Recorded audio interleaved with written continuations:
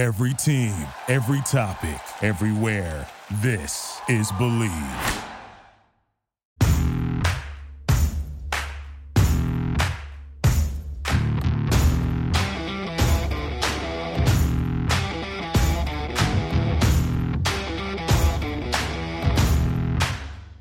Welcome, everybody, to the 20th episode of the Inferno Podcast. I'm your host, Dana Scott, with my co-host, Sed Sabalis, legendary Suns player, and also with Dr. Patrick Patillo, a.k.a. Mr. Orange, superfan of the Footprint Center, the Suns games. This week, we got a lot to talk about. It's Christmas week. It's a milestone episode, pretty much, right, Patrick? Definitely. Yeah, 20 episodes this year since we started in, I believe it was March, was our first episode. And Sed came on a month ago. This is actually December 22nd, 2022. Happy holidays, everybody. The other night, we were against the Lakers when the Suns blew them out by 25 on Monday. It was the first of a back-to-back for the Suns before they lost the next game to the lowly Wizards. And there was the Montel Jordan performance at halftime. Cedric, I remember in a Bad Magazine article, you remember there was a spot where they used to have the pictures of celebrities and athletes together? Right. 1995, maybe 96, I saw a picture of you and Montel Jordan together on the Lakers court. Do you remember that picture that you put? Yeah, he sang the national anthem. I think it was 1995. And we knew each other before. He went to Sarah High School, played ball a little bit. You know, he's 6'8", athletic, banger a little bit. So the fact that, we both, we weren't stars on our teams, so to speak, in high school. So the fact that we both made it, regardless of what profession, was pretty cool. So we wanted to lock that picture in. Yeah, I remember you were neck and neck, basically, that picture, face to. You were basically like giving a pound to each other, and what basically surprised me was that he wasn't exaggerating when he said in his enduring classic, "This is how we do it," that 6'8" he stood, and you being 6'8", it makes sense that you were neck and neck. And I was just surprised by that when I saw the photo. Yeah, he was, and even the photo, we laugh about it now because he's mad focused. Like I said, we grew up in LA, and to be in the Forum was a huge thing. And the fact that he's in the Forum singing the national anthem, you could even, I don't know, we can show the picture, but it's on my wall in the house. He's focused. I mean, he got his game face. It's no smiling. It's no goofing around. He's focused to make sure he hits all his notes. Yeah, man. He has shades on in that picture from what I recall too. You cool and you living at the height of your fame when you got shades on inside the arena. Most people wear them like that when they singing the anthem so they can read the words off the teleprompter on the Jumbotron, because that's a hard song to sing. Oh, period. Yeah. But the fact that, everybody's quiet and standing and, some are saluting, some have the hand over the heart, and you're the main focus. Sometimes you can't really look around because you'll start singing about something that's looking around, and you'll mess those words up easily. Yeah, it's true. I could never thought of it that way, in which most people want to sing the national anthem, but they need to get it right by keeping their eyes locked in without people noticing that their eyes are wandering towards the teleprompter or whoever's showing the words in the arena, right? In the Suns arena, it's actually the top right corner or top left corner away from where they facing the crowd. First topic we want to discuss, I'm literally outside. I just want to let everybody know that I am recording this from the Nike TOC girls basketball tournament of champions. It's always there's twice a year in July, and also then there's in December. So this has actually got a lot of the girls in the country from all over. So I love covering girls basketball, high school level, and also women's WNBA. I definitely give it props, so I enjoy being here. But it's way out in East Mesa. That's way far out there. Anyway, Matt Ishbia, the new Suns majority owner. This guy has a lot of basketball history. Robert Sarver stands by him. I don't know if that adds a lot of weight, but sold it for accepted an offer for a record $4 billion on Tuesday. That was just announced by the Suns. And there was actually a statement from Ishbia and his brother, Justin, who actually has a stake in United Wholesale Mortgage, the biggest mortgage lender in the country, that they are going to basically have Matt as the majority owner, and the alternative governor is going to be his brother, Justin. And this is basically a changing of the guard amid Robert Sarver's suspension for 1 year from the NBA. He has no access to the Footprint Center or anything involving the Suns and Mercury, and he has to pay a $10 million fine. What are your thoughts on Matt Ishbia and the eye test? Any of y'all can step out and go first. Yeah, for me, I'll leave this one said, just excitement to have a refresh, right? And everything that we've been going through, you know, culturally, everyone will have their opinion of Robert Sarver, who he was as a person, but definitely those that have been here as long as I have as a fan, but as well as those that have worked for the organization for that long, you could feel the culture shift when Colangelo sold the team and then Sarver came in, and that looked very different. Obviously, I would say most would say from a more positive to a less positive. Yeah. And now the expectation would be that this culture shift is very much welcoming, warm, exciting. And so, you know, for me as a fan of the team and the community, excited to have somebody that I don't obviously know him from anyone else, but just a passion that I've seen from the research that I've done about him as an individual within his professional business, as well as his passion for basketball and the success, obviously, that he had at Michigan State and playing under, you know, Tom Izzo, it kind of equates to me of everyone watches a Clipper owner, you know, and how Steve Ballmer, his energy and how he acts. Everyone's their own person, but you know, some of the similarities for someone that's obviously played the game, played at a high level, and has that type of passion and excitement from an owner perspective is something that I'm just rejuvenated and really excited to see him come in and what other changes he makes, you know, overall. There's a lot of reports out there, obviously, from things that are stemming from, you know, that NBA investigation and the report that came out, and then some cultural issues that could still be there with some executives within the organization. So I'll also be excited to see what that looks like once he gets in here and what type of footprint and handprint he puts on the organization in other areas that are not just on the basketball side. Sure. Said. It's huge that anytime you get a former athlete to be a participant in a pro sport that he actually was involved in is huge. This will be my third opportunity of a ownership change. I was in Dallas when they changed from Ross Perot Jr. to Mark Cuban, and you know, it was not that Ross Perot Jr. was not a good owner. It just, you know, it just was, I wouldn't say stale, but it was kind of stiff. And Mark Cuban kind of let you relax a little bit. It was funny because we all knew Mark Cuban. We knew where his seats were. We didn't know his name, and we didn't know that he was taking ownership. So when after the sale had went through and he walked in the locker room, all of the players just start laughing tremendously hard because we knew the guy was always on the referees. We would see him out and about in Dallas at some places, restaurants and stuff, having a cool time. He give high fives. We never really knew his name, but when he walked in, I mean, I was next to Michael Finley. Our lockers were next to each other. We just started laughing tremendously hard. Like, man, this is going to be a blast because we know what type of energy this guy is. Yeah, and shout out to Mike. Yeah, well, Matt coming in is huge because it's funny. Tuesday, I got an email because two of my 4 properties are United Wholesale Mortgage that holds the note on them.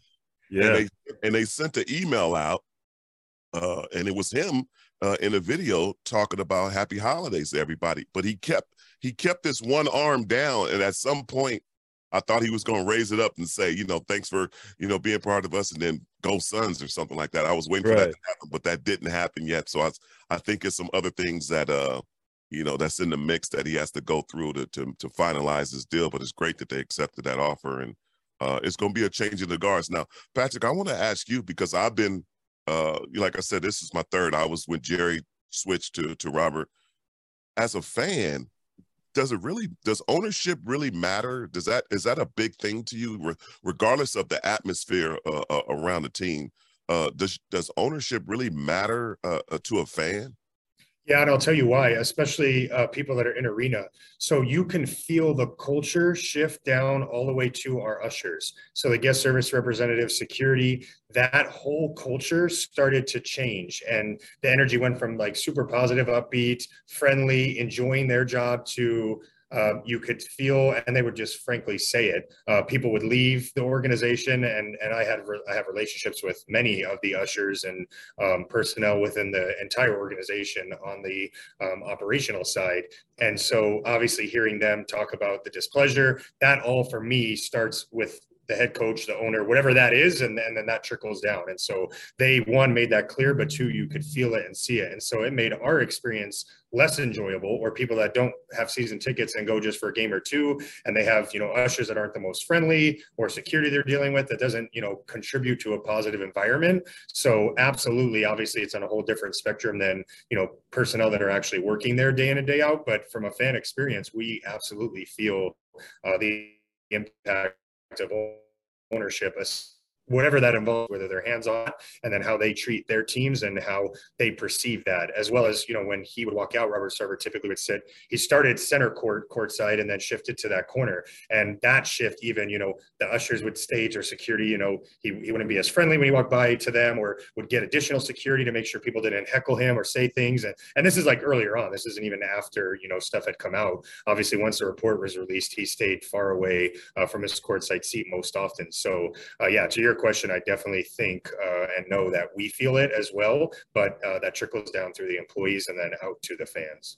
Yeah, being an employee of 10 years and 5 with Jerry and 5 with Robert, me and Robert never had, I didn't see any situations where he did something wrong. Only thing that between me and him would be just discomforting is that, we would be in the back in the hallway and we would pass each other and I would speak. And he never would put his head up or never would even reply back. That's the only thing. And when all this report and everything came out, I just was like, wow, I just did not see none of this or any involvement in none of that, because it just didn't seem that way. I've been to his home, shared a flight together. It just didn't come off to me as he was that type of person.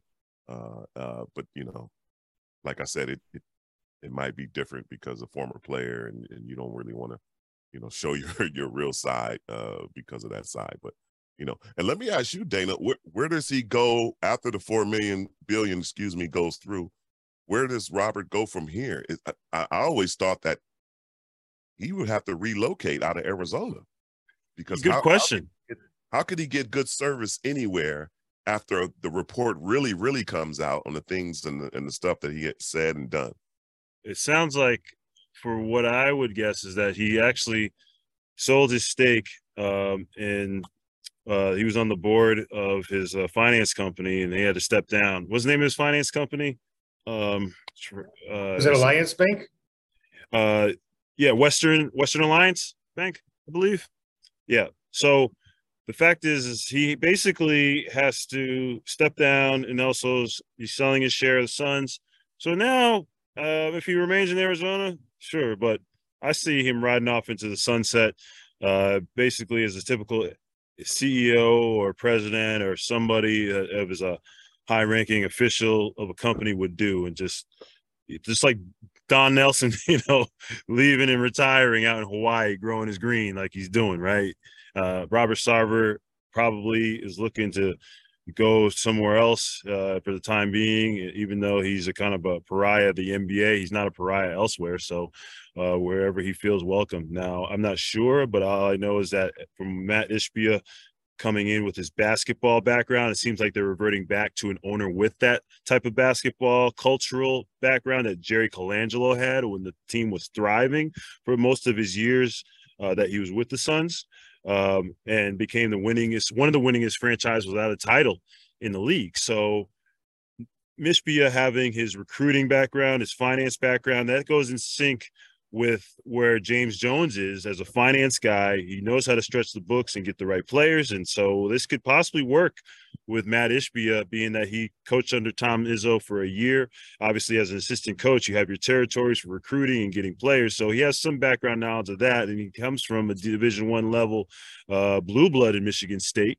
So I could see him getting the type of players that are molded at Michigan State. Michigan State players actually make for great NBA players. They make for superstars, but the exception of Draymond Green, who I believe is a future Hall of Famer, those guys in Michigan State tend to have longevity in their careers. So, like you look at guys like yeah, you're right. Michigan State guys are not superstars because Magic is not a superstar at all. Yeah, okay. See, let me back up. Got him, Sid. Magic is the exception, of course. I mean, there are long-term guys like, remember Sean Respert? Sean Respert, Steve Smith. Steve Smith. He was an all-star. Mateen yeah. Cleaves. He had a couple of years, and you got other guys like I remember a guy back in the day, Mike Poplawski, back in 30 years ago. Jason Richardson, yeah. Jay Rich. I mean, those guys, Zach Randolph. I mean, he wasn't a superstar, but his one and done year, he became a guy that actually had an identity for a team in Zebo with the Grizzlies, and he played around the league with a couple other teams, including the Knicks. And so I see that with a guy like Matt Ishbia, who has that grounding in basketball culture, that could work for the Suns. And it looks like it could be that he's willing to spend the money on the players that Robert wasn't willing to do for so many years. He's being accused of being cheap. And for the most part, he was he not, Sid? Well, like I said, again, I was just employed by him in the upstairs, but I was never a player under him trying to fight for a contract. Right. But I'm not really sure. I don't know what the Steve Nash deal was. I know Cuban really pushed for him, and I don't know if Nash went for the more money or the security, or I have no idea. But it just seems like it's a little different when it comes to Arizona, because this is a place a lot of players want to come to. One, not only because of the community, because of the training staff, the facilities, especially now they got the practice facilities that's so high tech. The location, easy to get to if you're a Midwest guy, if you're East Coast guy, South guy. This is kind of a great place to be. Weather, we talked about the community, but as far as negotiations, I'm not really sure if he was a guy that really pushed. The late my agent, former agent, Dan Fagan, rest in peace, who was Sean Marion's agent too, as well, at the time when he was here playing. I think Sean got some, a pretty good deal. I don't know if that was a low ball for Sean. I mean, he's a multiple-time All-Star and very great defender, and very reliable for that mystical, magical team that should have done something. But that was really Jerry's team. I mean, before he transitioned out of the Suns and sold it to Sarver, and the sale was complete in 2004. So it was really like with the transaction was Nash, Stoudemire in 2004 when he was drafted, or 2003 rather, right? And then Sean Marion. Jerry was pretty much constructing that team, and Sarver came in and rode the coattails, right? More or less. Right.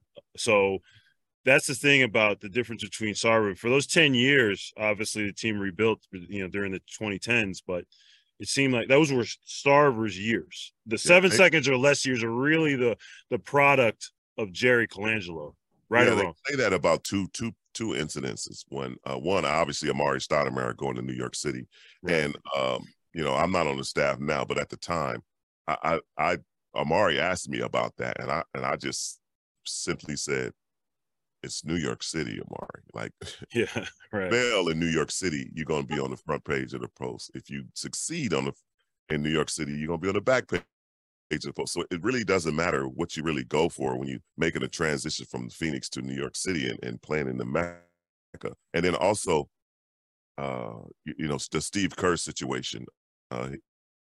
Steve was, as he came in as a general manager, he was promised a contract after 3 years. He signed Shaq. He kept Nash. He kept Grant Hill. put that team together. Obviously, with a broken face bone to Joe Johnson, who knows what that team probably could have done. And when it was time to re-up that contract, and they were partners. They were supposed to have been pretty good friends from the U of A days, and he didn't take care of him. So who knows? I mean, if he was a guy who didn't really want to shovel out the cash or not. Sure. And so this week is a big week for the Suns. It's got a lot of different teams that have superstars. They started with LeBron was out, so they didn't have Westbrook and they didn't have Anthony Davis on Monday. They started the week on Saturday, really, with a win, and then they went into Monday with another win. Devin's comeback performance. Devin Booker had 58 points on Saturday against the Pelicans in that 24-point comeback win. Phenomenal game to cover. Then the Lakers, and then after that, the second of a back-to-back was against the Wizards. 4-point loss. Landry Shamet tied the single-game record for most threes made with 9. And then Friday they have Ja Morant and the Grizzlies at home, and then they go on the road against the Jokic-led Nuggets on Christmas Day. So Christmas Day has a lot of great games.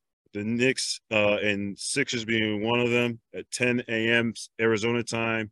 Mavs Lakers, that's 12:30 Arizona time, and Celtics Bucks at 3. Warriors Grizzlies at 6, and then you have the Jokic-led Nuggets versus the Booker-led Suns. And so I'm wondering if Booker will be back for that game. He's missed the past 2 after that 58-point outing against the Pelicans. So where do you see is the most important game that day for the NBA, and why you feel that way? Well, I'm going to go let's go back a little bit on scheduling of this, the return of Chris Paul. They had that little, when he came back, they had the little losing streak there. And then the game that really, I think, got him back in the swing of things was the Clipper game on the road. Right. Which was great because after rehabbing and getting himself back, been away from his family, he lives in Los Angeles. He probably got to see them. Some home cooking got you going. And then Devin Booker has his situations going on with his injuries, which is very, very tough. Right. But I think the most important game, and especially now since Ja Morant just came out and says he's okay in the West, it will probably be this Friday against Memphis, meaning that obviously it's a target on Ja's back right now, not only because he's a great player, but now his statement. But that might be a key matchup. I don't think they really have a difficult matchup with Denver as far as Jokic being size for size with Ayton. Just depending on what type of game Ayton brings that day. Yeah. He's not going to have his perimeter game. That's not what he does. But if he punishes the Jokic inside with rebounding and not letting him get a lot of putbacks and make it real difficult for him, and guys stay solid on their man with his passing ability, I think that's a possibility in a 7-game series to eliminate Denver. But when it comes to Memphis, it's a measuring stick because they're in the unknown. They haven't played their big 3 all together yet. So being at towards the end of the season, the All-Star break coming up, and then going into the playoffs, they might be a totally different basketball team and be very dangerous with Ja being the catalyst of their confidence. Yeah, no doubt. Patrick, what's your take on which game is the best besides the Suns Nuggets? Probably is. Yeah, I don't know if I would say best, but the continued disaster that is Los Angeles Lakers right now, with injuries and the performances and just everything that comes out of LA. And I say that because, they're on national TV so much, regardless of how they're doing, because of obviously LeBron James, Anthony Davis, and then it's just the Lakers. And so for me, having a spotlight on Christmas Day, I think who is going to suit up, and then how competitive are they going to be? I think that plays into it. But also Golden State. I mean, without Steph Curry, they look bad. And then when you talk about, I know we're not talking about the MVP candidate, race, but the definition of MVP is showing when these key guys go missing, or they're out injured rather, and then you see how their teams can perform and win, or cannot perform and cannot even compete. Right. So I think obviously with Steph being out too, it's very interesting. The injuries happen, so there's nothing you can do about that piece, but it definitely is going to make, in my opinion, for a very interesting number of games for the NBA this Christmas, with some of these key stars that are likely going to be out. Sure.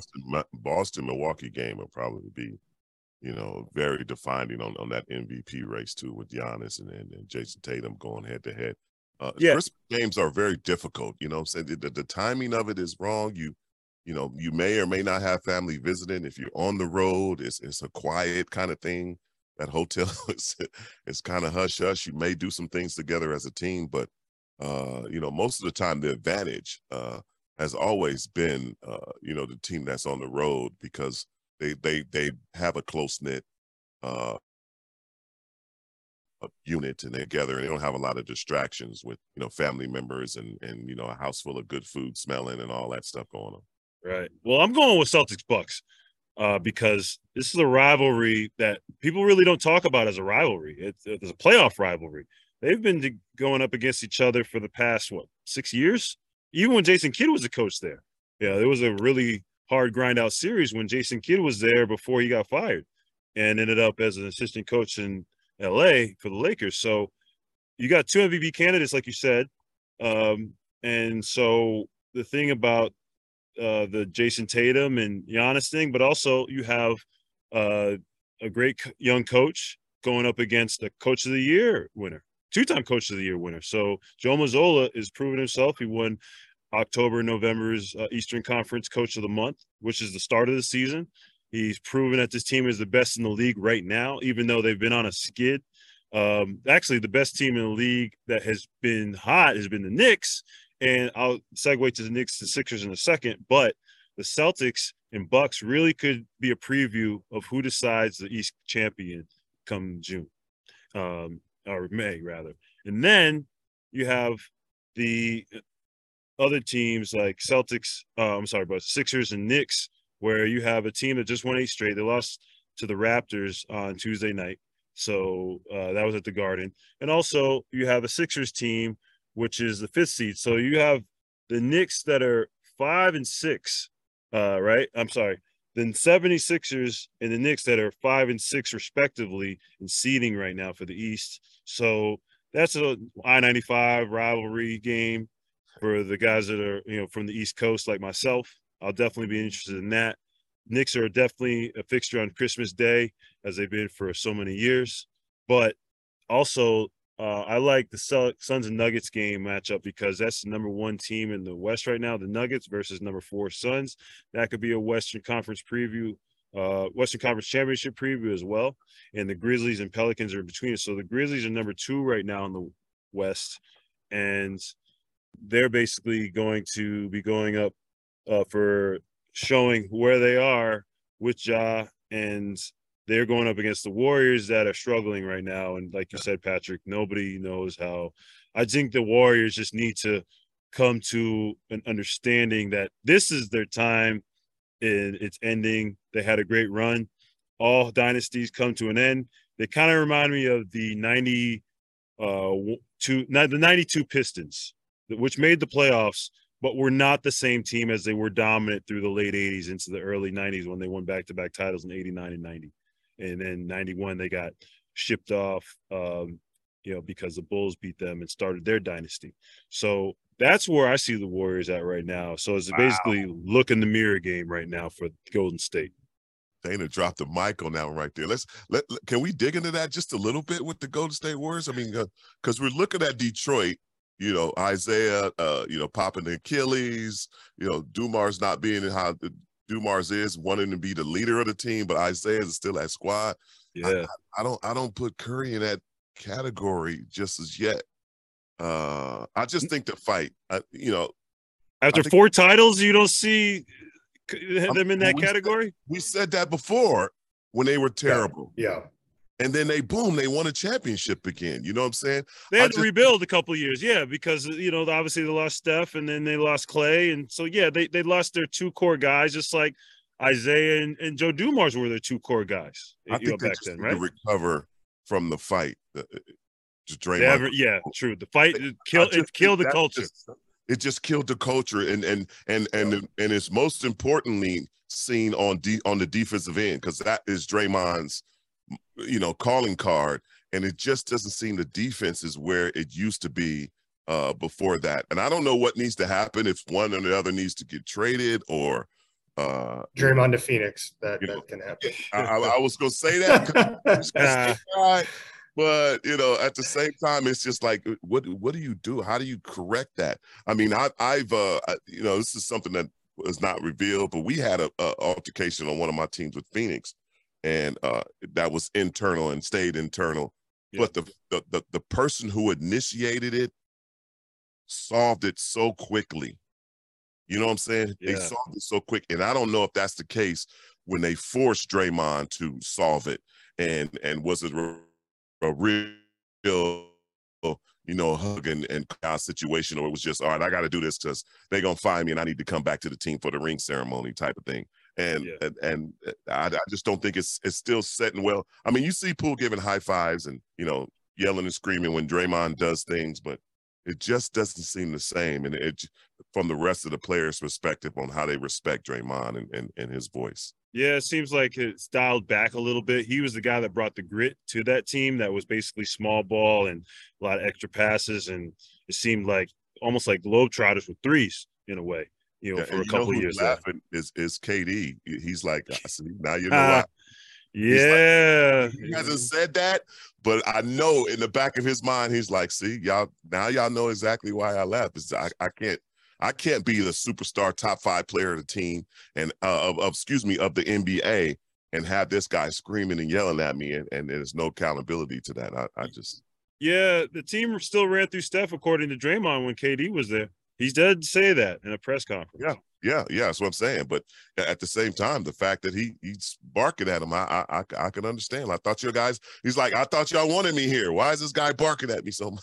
Yeah. And that was basically, to think about it, Draymond basically is doing what he can to prove to everybody that he is not the guy that's willing to start a fight, and he's trying to basically overcompensate for what he did in order to basically quell the tension in the room, and that he created, or that Jordan Poole instigated, in a way, because Draymond's not the type of dude to be told that he's a triple single, according to what the report was and what Jordan Poole said to him.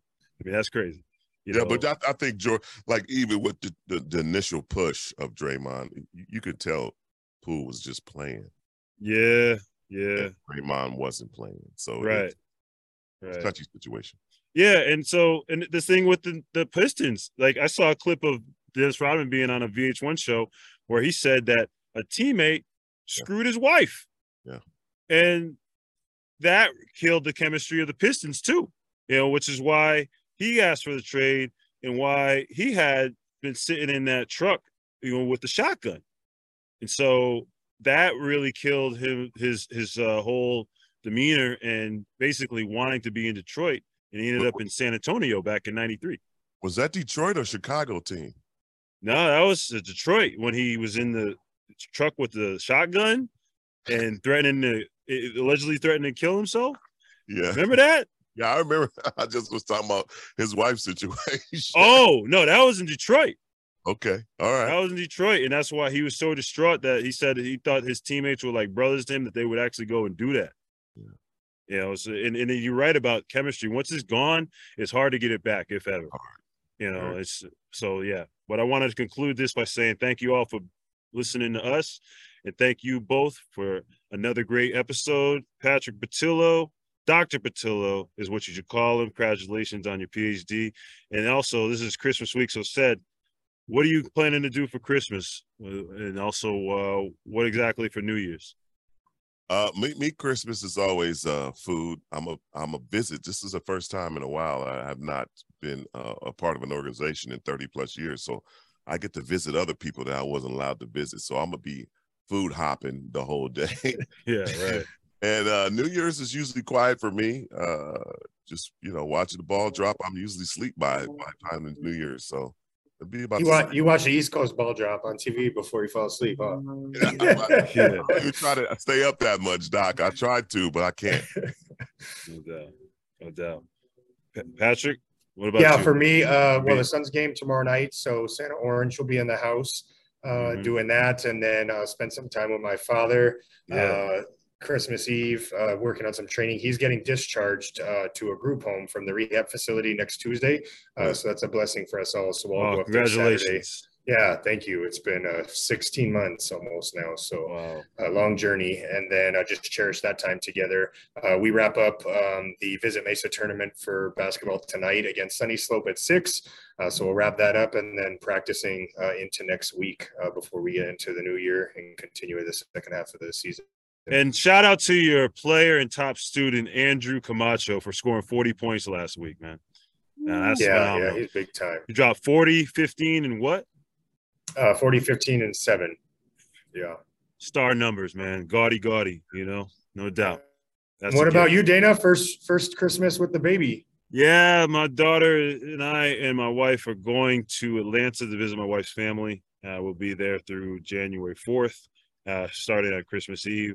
That's going to be fun. So we look forward to that, spending some time away and enjoy the holidays, watching a lot of TV, catching up on a lot of Netflix and a lot of food and weight training as much as I can to keep myself in check, because during that time, it's so easy to get caught up in just like all the stuff you eat and just not care about what you eat. You know what I'm saying? It's just, So yeah, I got to keep my regimen going, but that's where I'm at. And that's what it'll be. Thank you all again for having us in your ear. And for Patrick Patillo and Seth Zabas, I'm Dana Scott. This is the Inferno episode 20. Till next week. Peace, everybody.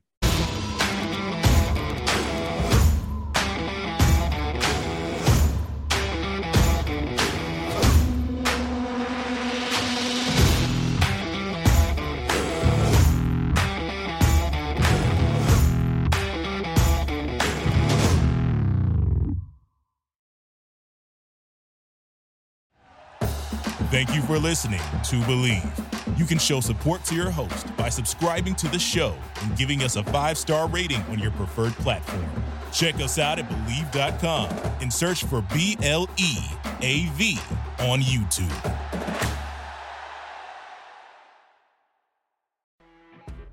You know when you're listening to a true crime story that has an unbelievable plot twist that makes you stop in your tracks? That's what our podcast, People Are the Worst, brings you with each episode. I'm Rachel. And I'm Rebecca. We're identical twins who love true crime cases that make you say, didn't see that coming, and we hate the people responsible for them. Listen to People Are the Worst now on Apple, Spotify, or wherever you get your podcasts.